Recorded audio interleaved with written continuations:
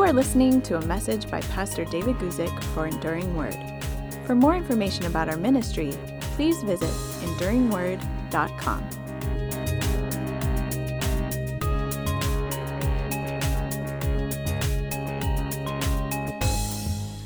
Hello, everybody. My name is David Guzik, and I'm so pleased that you could join us for today's live question and answer program. What we do here on Tuesday afternoons on our YouTube channel, Thursday afternoons on our YouTube channel, is at 12 noon Pacific time. That's West Coast time in the United States. I spend an hour or so answering questions that come in on the live chat, and then, of course, we record this and make it available on our YouTube channel.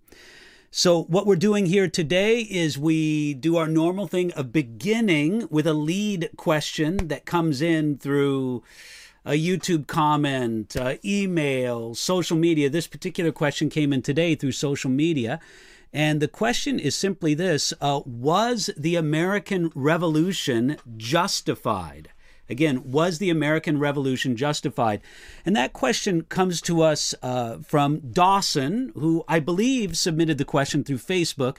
And let me read to you here Dawson's question. It's simply this: was the American Revolution justified? It seems Romans 13 clearly doesn't support the founding fathers' motives, though some were religious. The Declaration of Independence says, "But when a long train of abuses and usurpations, pursuing invariably the same object, evinces a design to reduce them under absolute despotism, it is their right, it is their duty to throw off such government and to provide new guards for their future security." Dawson's question is this: is this biblical? Is civil disobedience by an armed revolution ever justified? Now, I want you to know Dawson also asked a second question that I'll get to after answering this first question, but I really think it's a good question. Was the American Revolution in colonial days, we're talking about the Declaration of Independence, 1776, the things that took place in the decades before that, the actual fighting of the war, the establishment of the new country, the Constitution in 1790, 1791, and I think it's a great question. And I think we should begin by taking a look at the Bible passage that Dawson referred to in his question.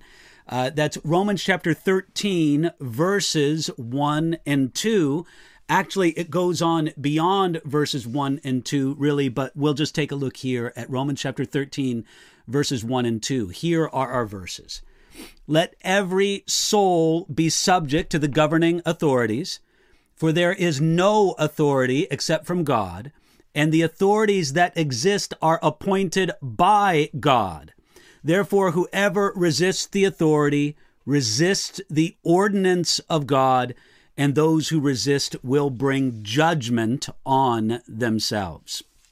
Now, there's no denying it, and we have no desire to deny it. This is a very strong call to submit to governing authorities, the governments that are over us. Let every soul be subject to the governing authorities, for there is no authority except from God, and the authorities that exist are appointed by God. God has a God-given role, an appointed role for governmental authorities, and therefore they're to be obeyed. They're to be honored. Now, this is what I think is important to say. This is a strong call to submission, and we never want to define submission as going along with something when we agree with it. There really is something to be said for the principle that submission is not even really tested until there is disagreement among peoples. When there is disagreement, that's when, if I'm supposed to submit to you and you and I agree on something, it's nothing for me to submit to you. But if I'm supposed to submit to you and we disagree, then actually it's a challenge for me to submit. So we never want to act as if submission is only in effect when there's agreement anyway. That's not submission at all. However, we don't want to make the another error in regard to submission by thinking that this is an absolute call to submission. I'll express it to you this way.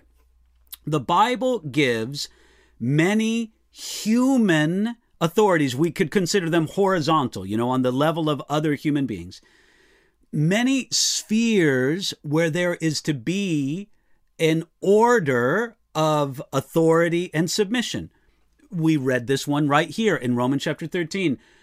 The government should expect submission from its citizens, from those it rules over, according to Romans chapter 13.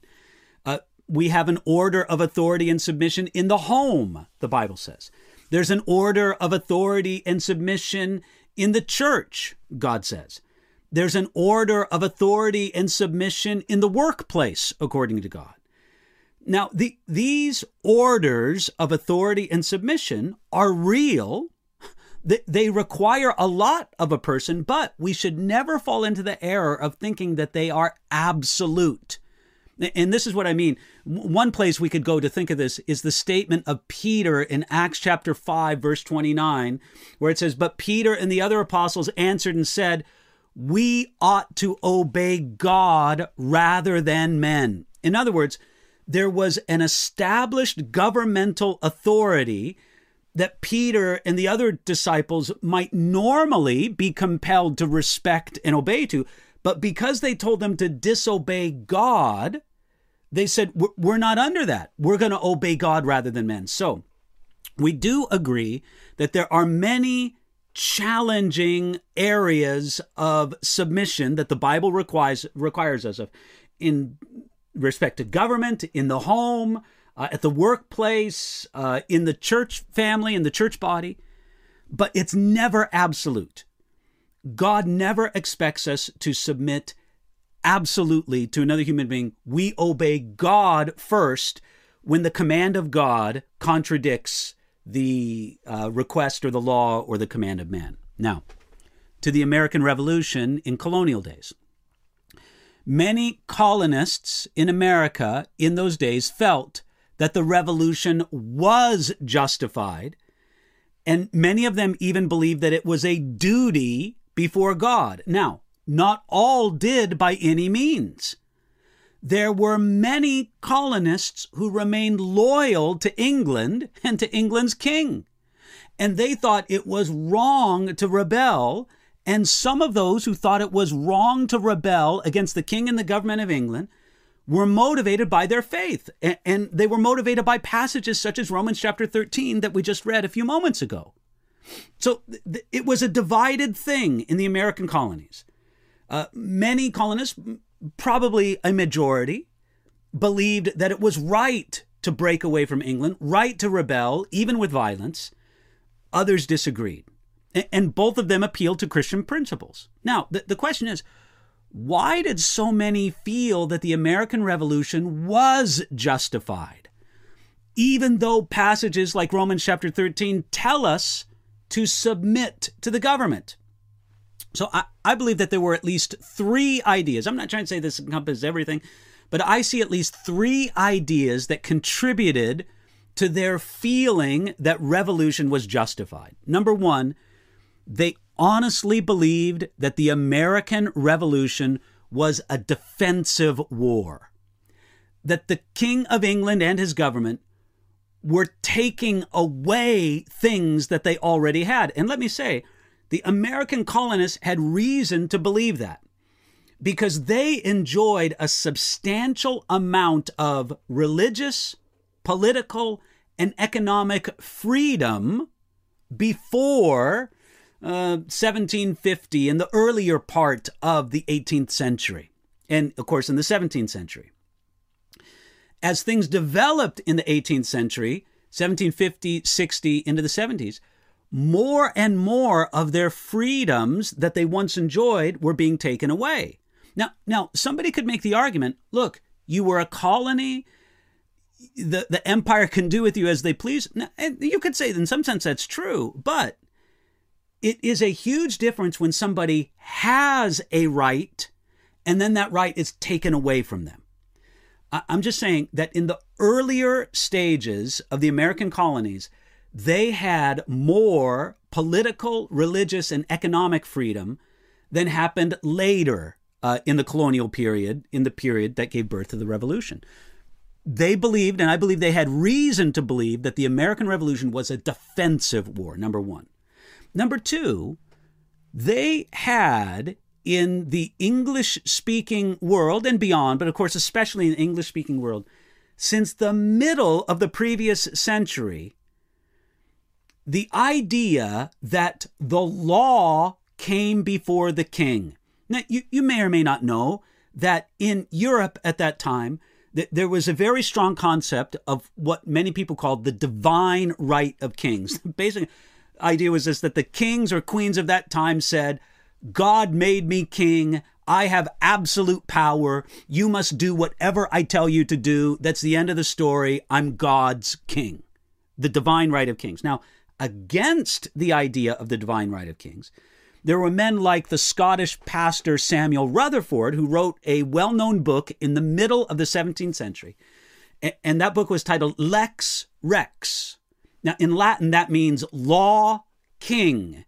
And the idea was that the law came before the king. It was law king, lex rex. It wasn't rex lex. It wasn't king law. The law comes before the king. And it was against the idea of the divine right of kings. A man like Samuel Rutherford wouldn't say that kings had no rights. No, he knew his Bible well enough to know that wasn't the case. But divine right and all rights, no, they did not have them. So that was the second idea, the idea that even kings were under the law, and if kings transgressed the law, they could be held account to it.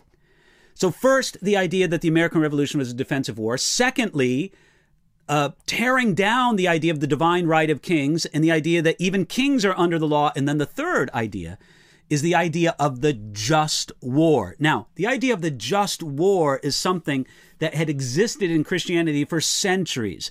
The early theologian Augustine was someone who spelled out in some level of detail the ideas of the just war.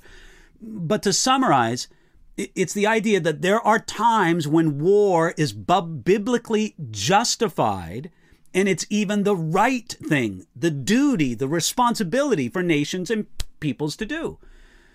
Now, based on those three principles and more, I'm obviously minimizing for the sake of our time here together.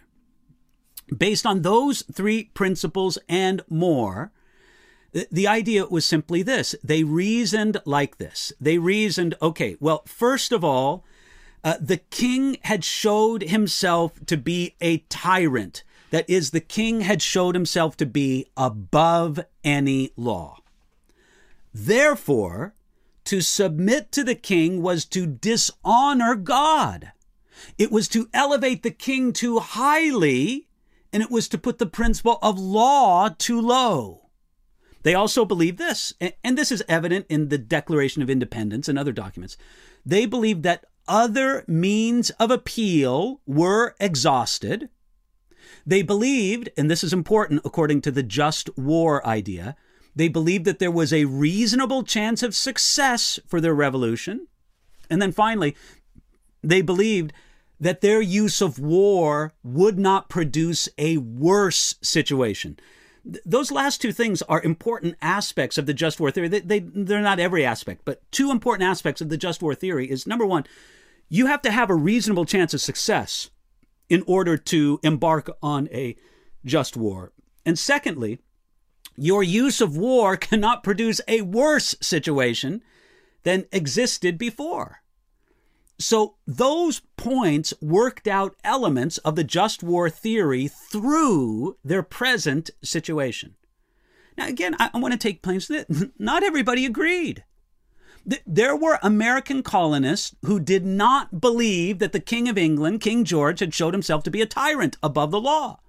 They did not believe that to submit to the king was to dishonor God, but there were enough who genuinely did, that they believed that they were justified in rebelling against the king in their revolution because they were honoring God and his law above a tyrant. That was their thinking. Now, when we think back to the American Revolution, it shows us that Christians can look at the political situation of their day and come to different conclusions. Those Christians who favored revolution did so for some of the reasons I stated, and I would say I would agree with them. But there were other Christians who remained loyal to the English crown, and they said this: your reasons aren't compelling to me. I think God still wants us to submit to the government. Now, again, if I wanted to speak in a theoretical sense, I could make a case for either position. But because of that, I think that individual Christians in the days of the American Revolution should have followed their conscience, and they should have been charitable towards other believers who did not agree. Listen, the believer in the days of the American Revolution who believed that it was honorable before God, it was a just war to have the revolution, I would have been in agreement with them. And I would say, but I don't think that you could have excommunicated a Christian who said, listen, I understand your position, but I disagree, and I think we should remain loyal to the crown. I do think that this idea that Christians can look at the same political situation and read it differently, I think we need to apply that to our present day and age. Now, I do think that it's important that these things be sorted out, that they be talked out, that it's okay to debate. It's not just okay, it's good to debate the position back and forth. But what is important is to come back to the principle that we need to have our principles rooted in good biblical understanding. And I do think that there would be a good and an adequate biblical understanding to support the American Revolution, particularly in the areas, and this is, I think, what would make the American Revolution different than many or most revolutions, maybe even virtually all revolutions, is, number one, the reasonable chance of success, and then number two, they did not institute something that was worse than went before. And by the way, that's what we see in so many of the revolutions that have happened throughout history. Yes, a group overthrows an existing government, and what do they institute? Something worse than the previous government. The czars of Russia were apparently not very good rulers. I mean, look, I don't want to debate the point, but many people would say that they weren't very good rulers. But I don't think there's much argument at all that the communist government that overthrew the czars of Russia was worse. And you could give that same idea throughout many, many revolutions that have happened in the last several hundred years. So, Dawson, that's my answer to the first question. I do believe that the American Revolution was justified for those reasons that I gave. I just want to deal quickly with your second question. You ask, and what are the exact laws from God that supersede any law of man? Is the Second Amendment a God-given right? Okay, I don't know exactly which are the exact laws from God that supersede any law of man. I mean, all the laws of God do, correctly understood, put in the right context, they do. But, I mean, again, I would just go to context for that. But your question, is the Second Amendment a God-given right? Now, for those of our viewers who do not live in America, you may or may not know what the Second Amendment to the United States Constitution reads as. This is the Second Amendment. It says, a well-regulated militia, military force, being necessary to the security of a free state, the right of the people to keep and bear arms shall not be infringed. That's what the Second Amendment of the United States Constitution says. So it simply preserves the right of Americans to, as it says, keep and bear arms, weapons. In those days, it was understood to be firearms, what we would call guns. Obviously, that's interpreted the same way today. We wouldn't regard it as being an absolute right. The right to keep and bear arms does not give a private citizen the right to own a fully automatic weapon or a rocket launcher. But it certainly does, in the understanding of most constitutional scholars and all the rest, it does give them the right to bear firearms, a rifle, a pistol, whatever it would be. Now, Dawson's question Is this a God-given right? It's clearly a right under the United States Constitution. But is this a God-given right? And I would say this. The Bible makes it clear that God gives individuals the right to self-defense. I'm not going to go to the passages. I'll just quote them, and you can turn to them if you please. Exodus chapter 22, verses 2 and 3, gives the right to use force in self-defense, even in defending one's property. Now, under the right circumstances. Exodus chapter 22 and other Old Testament passages, they do not give an unlimited right of self-defense, but under the right circumstances, there is a definite right to self-defense in the Bible. Put that together with this. Luke chapter 22, verse 38 tells us that the disciples apparently traveled with 2 swords. And I could point you to passages in Matthew, Luke, and John also tell us that the disciples apparently had weapons with them, a sword or swords. And in Luke chapter 22, verse 36, Jesus told the disciples that there would be a time when it was appropriate for his followers to buy a sword. So knowing those 2 things, first of all, the Bible gives a definite right to self-defense. That is to defend yourself, your family, your property. And we know that Jesus and his disciples carried weapons. Now, I wouldn't say specifically Jesus himself carried a weapon. We're never given that picture. But the group of the disciples and Jesus, they had weapons with them. I think we can reason like this. Number 1, self-defense is a biblical idea. God gives the right to self-defense, not that right can't be exceeded or abused. It certainly can, but the right is there. Secondly, Jesus and his disciples defended themselves with the appropriate weapons of their day, namely swords. Therefore, I would say that God gives us the right to defend ourselves, our families, and our property with the appropriate weapons of our day. Now, as with any right, it's between you and the Lord how much of that right you practice. I just think it's worth the prayerful consideration of every person. What would God have me to do? What measures would he have me to take? What wisdom would he have me appropriate to defend myself, my family, and my property? And that answer may differ from person to person according to their temperament, according to where they live, according to their skills, according to their age, according to their training, all these different things. Now, specifically, Dawson, I would not say the Second Amendment is a God-given right. I would say this. The Second Amendment of the United States Constitution is consistent with our God-given rights, keeping in mind the fact that, again, God does clearly give a definite right of self-defense in the scriptures, and the disciples, Jesus together with them, were not anti the weapons of their day. So anyway, Dawson, I hope that helps you in answering that question. Maybe it'll be of interest or assistance to somebody else. Let me take a look at the side chat here, and we'll spend the rest of our time up until the top of the hour just taking a look at whatever questions might come in here. So let's take a look. Jose asks, first of all, Denise, I'm glad you could join us.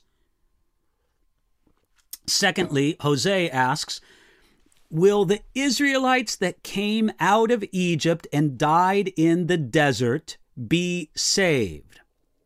Jude chapter 1, verse 5 says, the Lord destroyed those who did not believe.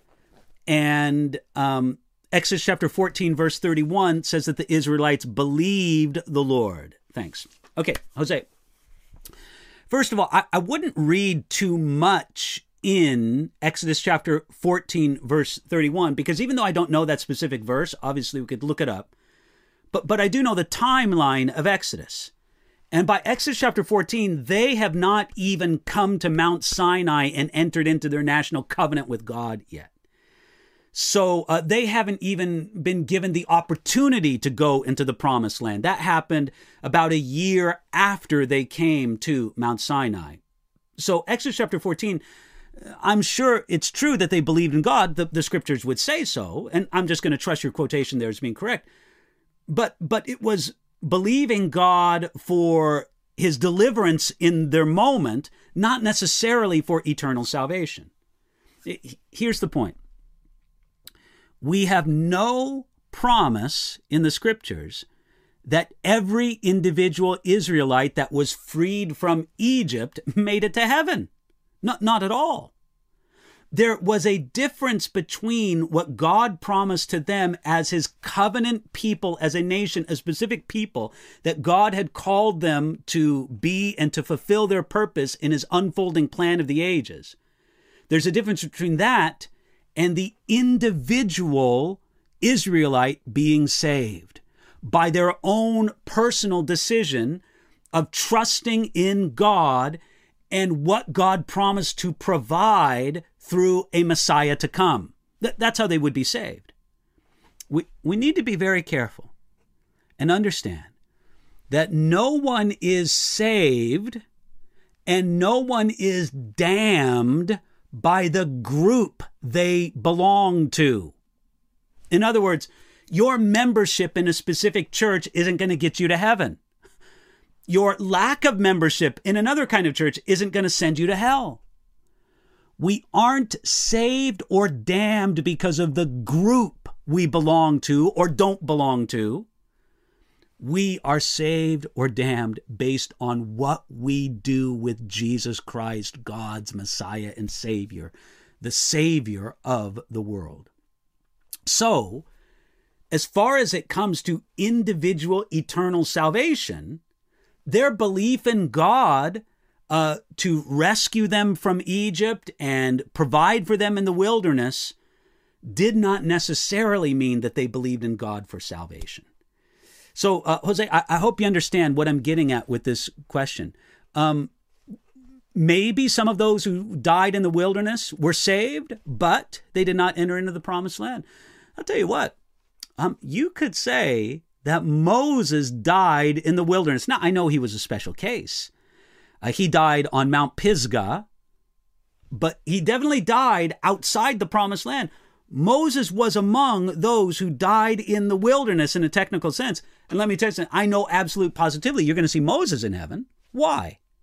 Because he had an individual relationship of trust and reliance upon God, especially in what God had promised to provide from the Messiah to come. So, Jose, I hope that helps you there. Lupe says, Buenas tardes. Hello, Lupe, and buenas tardes to you as well. I don't get tired of reminding our Spanish-speaking viewers. Now, obviously, I'm speaking English. I can't speak Spanish. And we don't translate these YouTube videos, the question answers, into Spanish. But I do want to say this, that we do have a commentary on the entire Bible that is translated into Spanish. If you speak Spanish or read Spanish, take advantage of it.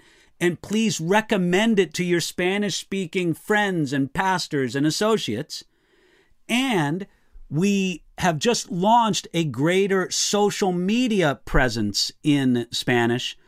Look it up. You can find our social media presence on Instagram, on Facebook. We are promoting more and more of a social media presence in Spanish language, because we want to let Spanish-speaking believers and seekers know that we have these free Bible resources. And anything you can do to help us out with that is a huge, huge gift unto us. So thank you. Okay, Gracia says, hey, Pastor, hope you're well. Can you help me to understand 1 Peter chapter 2, verses 11 and 12 better, more specifically, to glorify God in the day of visitation? That particular passage. So let's take a look at that. You're talking about, again, 1 Peter chapter 2, verses 11 and 12. Let me go over to that passage.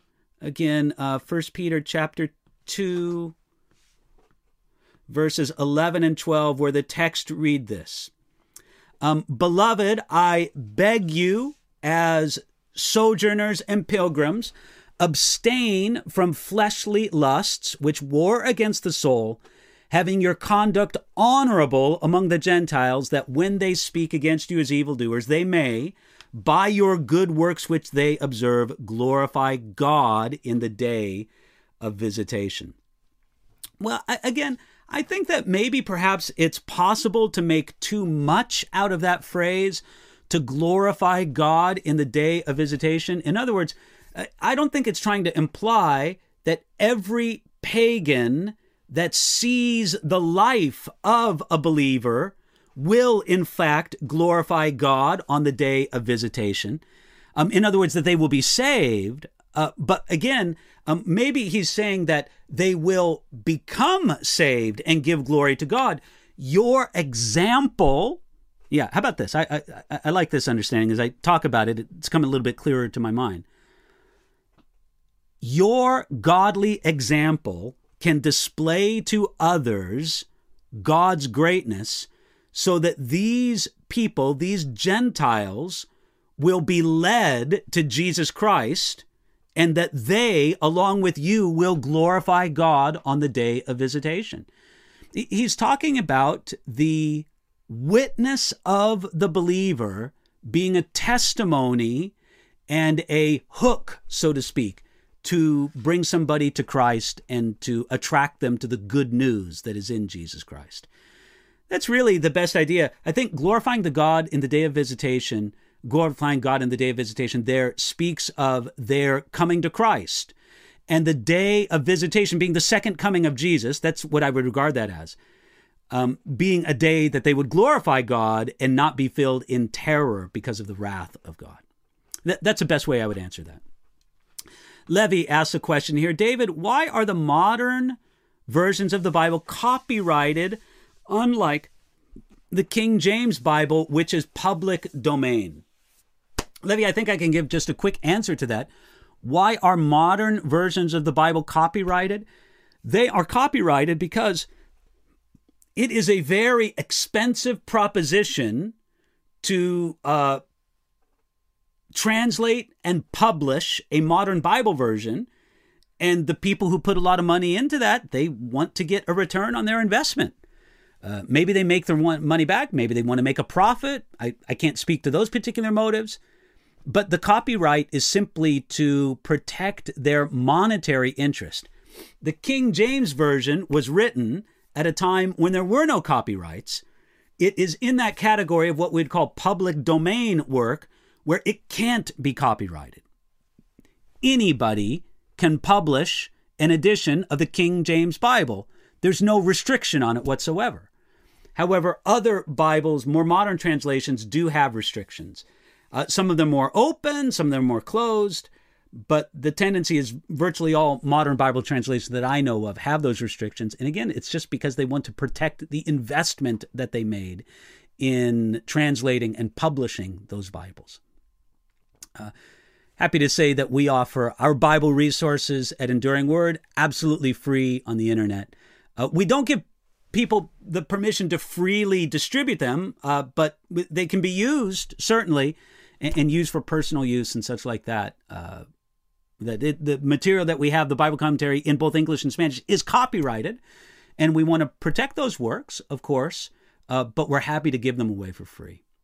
Okay, let's continue on. Brittany asks a question. Hi, Pastor. I would like to know if we are required to keep the Sabbath. I have family that hold to some Seventh-day Adventist beliefs and want to know if we have to keep the Sabbath and how do we observe it. Brittany, your question is good. It's a little bit complicated. I could give sort of a classic theologian answer to your question. Are we required to keep the Sabbath? I would say no and yes. Okay, here's the no part of it. We are not under obligation to keep the aspects of the ceremonial law that were fulfilled in Jesus Christ. sacrifices were fulfilled in Jesus Christ. Christians aren't required to perform sacrifices. The feast days are fulfilled in Jesus Christ. We're no longer required to keep those feast days. The temple ceremonies were fulfilled in Jesus Christ. We're no longer required to keep those. The Sabbath was fulfilled in Jesus Christ. The New Testament makes this plain. So because the Sabbath was fulfilled in Jesus Christ, it is not a binding law. And the idea for Christians is like this. It isn't, well, we have rest in Jesus. We don't have to keep the Sabbath. The idea is more like this. We have rest in Jesus. Every day is a Sabbath for us as believers. Do you get the difference between the two?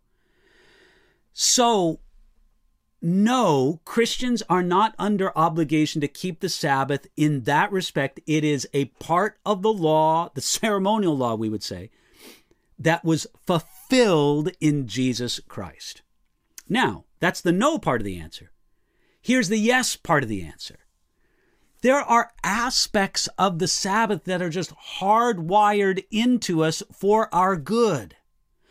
So even though we are not required to keep the seventh day, Saturday, as the Sabbath, it is good for us to take a day off 1 in 7. It's healthy. It's good. That is consistent with how God has created us. I say that as somebody who tends to overwork and as somebody who has a difficulty keeping and observing the Sabbath, so to speak, throughout my life, still to this day. But again, I hope you can catch the distinction there. We don't keep the Sabbath to obey God and to be right before Him. That's fulfilled in Jesus. But it's wise to keep the Sabbath because that's how God's constructed us, to work well with 1 day of rest in 7.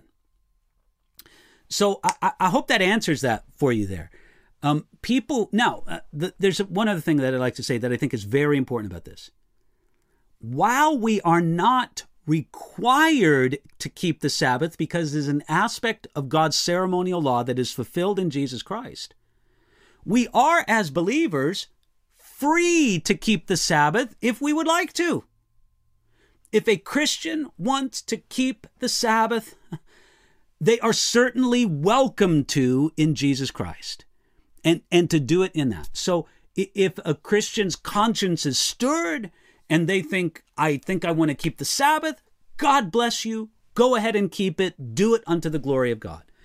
Just do not expect that to be a binding law upon the conscience of other Christians. They are free to observe the Sabbath or to not observe it. As Paul says in Colossians, let no one judge you concerning the keeping of a feast or a new moon or a Sabbath. We don't have to have anybody judge us regarding the keeping or the not keeping of the Sabbath in that regard. So we're free in Jesus. If someone wants to keep it, God bless them, they're free to keep it. If they want to keep it in a different way or that's different than tradition, they're free to do that as well. Okay, I hope that helps you there, Brittany.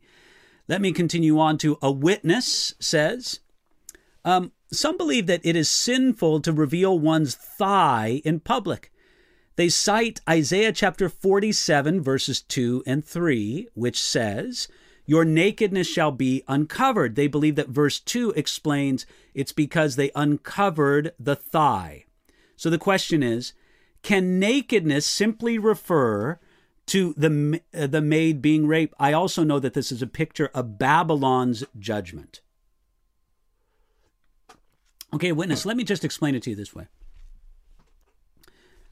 The biblical command regarding such things really should be understood in the context of modesty.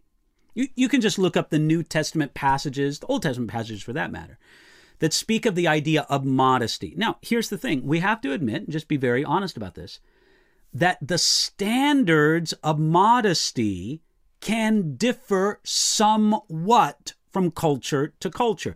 Clearly, there are some displays of the human body that would be universally immodest and we should just avoid.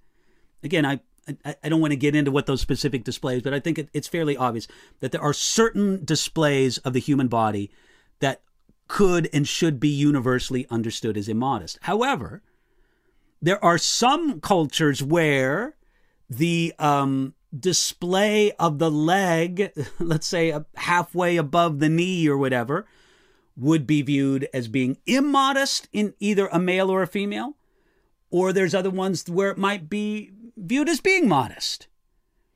And so we don't say that this is an issue completely given over to cultural subjectivity, yet we can't deny that there are some aspects of it that are culturally subjective.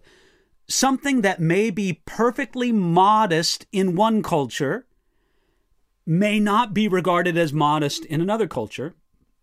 And I think that in whatever culture you're in, you have to observe those particular things. You're not free to flaunt a standard of modesty just because you come from a different culture. And the same is true the other way around. So, generally, in the culture I live in, it's not immodest for someone to wear shorts. Now, of course, you could conceive that there's some, style of shorts or something somebody could wear that could break this. But that's not a violation of modesty. What this is speaking of is how modesty was understood in biblical culture, and don't ever miss the idea that in the Bible, the phrase to uncover nakedness is a euphemism, a soft way of speaking for sexual relations. You find this especially in the book of Leviticus. Now, I'm not saying that it's only having to do with sexual relations, but I would say that it is a display of nudity leading to sexual immorality. So it kind of has both ideas in mind.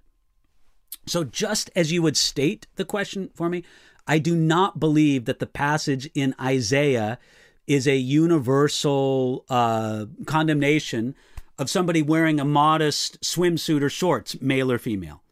I just don't see that to be the case.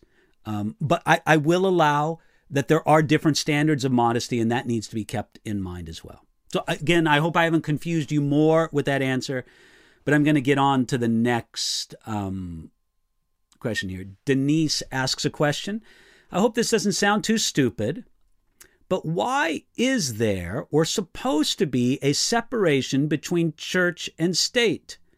Of course, I'm not talking about the church, the bride of Christ. Okay, Denise, that's not a stupid question at all. We talk a lot about it in America, that there should be a separation between church and state, at least in some regard.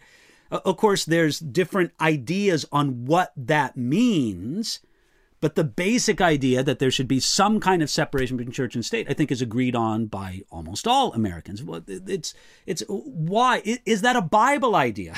Does the Bible tell us that there should be no separation between church and state? And I would say this, that the Bible tells us that there should be a separation between church and state. In theology, people sometimes call this the two kingdoms idea.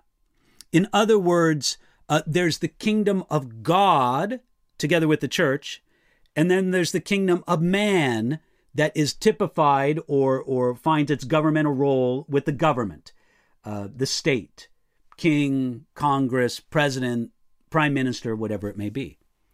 So here's the simple idea, that God has established both kingdoms, and one is not to rule over the other. That's the idea in a nutshell. It's more complicated than that, but I'm trying to state it very briefly. Behind the idea of the two kingdoms. Now, I don't believe that Jesus gave us an indication that his disciples should be establishing a state church. Matter of fact, Jesus said to Pontius Pilate that his kingdom was not of this world. It certainly has an impact on this world, but it is not a earthly kingdom in the sense that the Roman Empire was an earthly kingdom. It's not the same thing. So I would say that the Bible does teach that the kingdom of God and the kingdom of man both of them have a place in God's plan. We're not trying to say that God has no concern with the kingdom's men. No, not at all. God has a great concern with that. And there is cross concern between the two, but that they are different realms that need to be respected. Okay, but I'll give you even more practical answer. I believe that the history of the church shows us that when the church has had political power, especially when it's had great political power, it has not held it very well. When you take a look at the story of the church having great political power in the Roman Empire after Constantine, the church having great political power in the medieval church, the state having great political power in churches since the Reformation, with the different state churches established in different nations, I don't think it's used it for good. I think one of the blessings God gave to the United States of America is that we've never had a state church on a federal level. I know that early in the colonies, there were state churches in a few of the colonies and stuff, but never on a federal or national level has there been a state church. And that has been a blessing for the United States of America. It has been something that has contributed to the vitality and the energy of Christianity in our country, as compared to other nations that have had state churches. So I believe that it is not only established by biblical principle, but by history. Now, when I say that Christians have not held political power very well, this is what I mean. I mean that Christians in the form of ruling nations or ruling political parties, it really hasn't turned out well. I can give you a few notable examples of to the contrary. What I do think is good and appropriate, and there needs to be more of, is Christian individuals of courage and conscience seeking to enter into politics and do what God would have them do in politics. I'm all for Christian political involvement. I'm not for Christian political parties. I'm not for Christian political institutions. On an individual level, Christian political participation is good and necessary, and I pray God would give us more of it, not less. But on an institutional level, I don't see that it's been helpful. I don't see that it's been good for the church to hold institutional political power.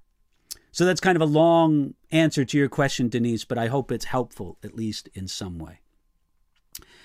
Going on here, West asks a question. What is the clear definition of faith? Well, West, you can go back to Hebrews chapter 11, where it says faith is the evidence of things hoped for, the proof of things not seen. That's okay, of course, definition of faith. I think it's incomplete, but what it says about faith is certainly true. I like the way that a commentator on the Greek text of the Bible named Kenneth Wuest used to answer that question. He defined the ancient word that we translate faith or belief in the New Testament. Pistis, I think, is the name of the word in Greek. He translated that word to trust in, to rely on, and to cling to. I think that is a very important and good definition of faith. To trust in, to rely on, and to cling to. It is far more than mental agreement. That's what most people mean today when they say they believe in something. They mentally agree that it exists or that it's out there. Faith Faith, the way that the Bible speaks of it, is far more than that. It's trusting in someone or something. It's relying on someone or something. And it's clinging to someone or something. That's the faith we need to put in Jesus Christ for the security of our life in this life and the next. So Wes, that's what I would say. Of course, give that Hebrews chapter 11 definition. That's great. But add to it just a good definition of that ancient Greek word that we normally translate faith or belief. To trust in, to rely on, or to cling to. Micah asks a question. If marriage is described so thoroughly as supposed to be between one man and one woman, then why were there so many biblical men who had multiple wives and God still used and blessed them? Because I've heard that people try to use that argument to say that God will still support and bless homosexual marriages, which I disagree with. But what's the best way to answer that? Okay, Micah, I'll give you a good answer to that question. First of all, there is no doubt that in a New Testament context, the Bible puts forth the ideal of one man and one woman. That's just no doubt about it. Especially in those passages talking about church leadership where it says that they should be the husband of one wife. You know, those commands or ideals are not only for church leaders, but it's just that they are required of church leaders in a dimension that they're not required of everybody else. And then there's other passages in the New Testament that point to that as well. So there's really no doubt of it in a New Testament context. Now, it's true that in the Old Testament, there were many people that we would regard heroes of the faith. David, in some respects, Solomon, Abraham, Isaac. You know, these being people that had more than one wife. They were polygamous. Okay, here's the situation, is that I would question the premise of your question. You say, then why were there so many biblical men who had multiple wives and God still used and blessed them? It's true, God used them. And God blessed them in some respect. But here's what you need to look at, Micah. Every time you are given a vision, a look into the family life of a polygamous family in the Bible, it's a mess. Do you want the family life of King David? One of his sons murdered. Okay, let me go back. One of his sons raped one of his daughters. Another one of his sons murdered the son who raped one of his daughters. Another one of his sons, the son also led a civil war a coup d'etat against David in a civil war. Is that the kind of family life a person wants? No, but that's a polygamous family. Look at the rivalry and the fighting and the friction in the family of Jacob or Israel. So much so that cold-bloodedly those brothers sold one of their own brothers into slavery. I could go on. But any time you see the family life of a polygamous family in the Bible, it's a mess. God is teaching us powerfully through that polygamy is not his plan. Now, Jesus referred to this in Matthew chapter 19. When Jesus was asked questions about divorce, which was a controversial topic in Jesus' day, Jesus first addressed the issue of marriage. And when he talked about marriage being between one man and one woman, he said, have you not read, this is Matthew chapter 19, that from the beginning it was so? In other words, God's plan for marriage to be one man and one woman was from the beginning, and he established that precedent in the Garden of Eden. You could say that God did not begin enforcing that. I put kind of quotes around the word enforcing. God did not start enforcing that until the New Testament. He just allowed it and hoped that people would learn from the recorded disasters of polygamous family life in the Old Testament. So God's blessing was not upon these multiple marriage families in the Old Testament. And if we want God's blessing upon our marriages, we should do it in a way that honors him. Now, I'm not trying to say that if you do it in a way that God honors, that married life or family life is always going to be easy. No. There's still lots of challenges, lots of trials, lots of difficulties. But it's still our duty to honor God and his plan. So, Mike, I would just point to that. The words of Jesus in Matthew 19, from the beginning, it was so. The husband and one wife passages in the New Testament, and the evident mess that you see in the Old Testament of family life that is outside of God's plan there in the Old Testament. Okay, let me go on here. Jennifer asks, "Good day, Pastor. What's the difference between demons and fallen angels?" Jennifer, that's a great question. You know, the Bible speaks of fallen angels. It speaks of demonic beings or demonic spirits. It also speaks, there's an interesting phrase used in the Gospels, of unclean spirits. Now, many Bible scholars, and I would find myself in agreement with those Bible scholars, believe that fallen angels, demons, and unclean spirits all refer to the same category of beings. That demons are fallen angels. That unclean spirits are these fallen angels, are these demons. But I would say that that is not universally agreed upon among Christians. Some people think that fallen angels have one category, demonic spirits or unclean spirits are a different category, different order of being. And I would say that there's not, at least that comes to my mind right now, there's not an absolutely clear, irrefutable link between them in the scriptures. But I think that there's enough overlap to be able to say that fallen angels are demonic spirits, are unclean spirits. Again, I don't think that there's exactly enough information for us to be absolutely certain on it, but there's enough indication of it. But there's enough lack of clarity regarding this that there is some level of disagreement about this among believers. All right, I think I'm going to take one more question. We are about at the top of the hour. Like I always say, if we haven't been able to get to all the questions, I apologize. It's not my intention to skip some questions.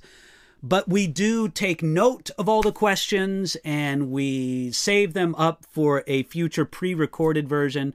Let me take one more question. Ali asks, is it biblical to pray to feel the presence of God?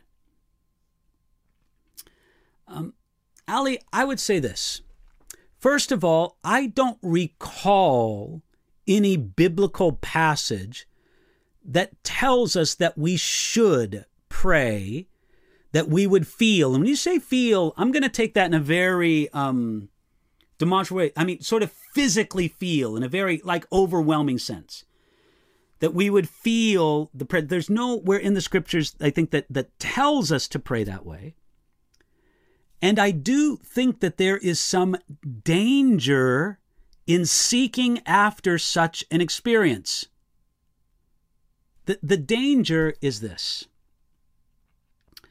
that we would rely so much on such a sensory experience that we lose sight of the fact that we're just supposed to put our trust. We're supposed to, as the question before was about faith, we're supposed to trust in, rely on, cling to Jesus Christ, whether feelings are there or not. I do know, both from the Bible and from history, that there have been believers who at times have been overwhelmed with a sense of God's presence. I have felt some similar experiences in my life. But I don't think that we should seek after the experiences. Ali, I would put it this. Seek the Lord. Don't seek an experience. Seek the Lord. Seek His truth. Seek His power. Seek the outpouring of the Holy Spirit in your life. Seek the Lord, And whatever experiences come along the way for that, assuming they're from God, praise the Lord for them.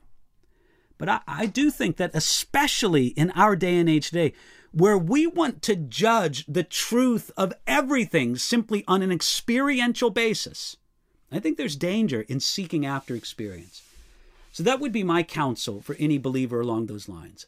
Seek God himself. And I think when you do that, and do that over time, God will grant you some marvelous experiences. But I think it is a trap, it's a snare to seek the experiences first. Hope that's helpful for you. So glad that you could join us today on our live question and answer program. God willing, and if we live, we'll be back here in a week, next Thursday, and I hope that you can join us then. God bless you, and again, thank you for joining us.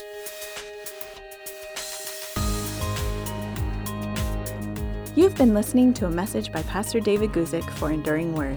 For more information about our ministry and how to grow in your relationship with Jesus, please visit enduringword.com.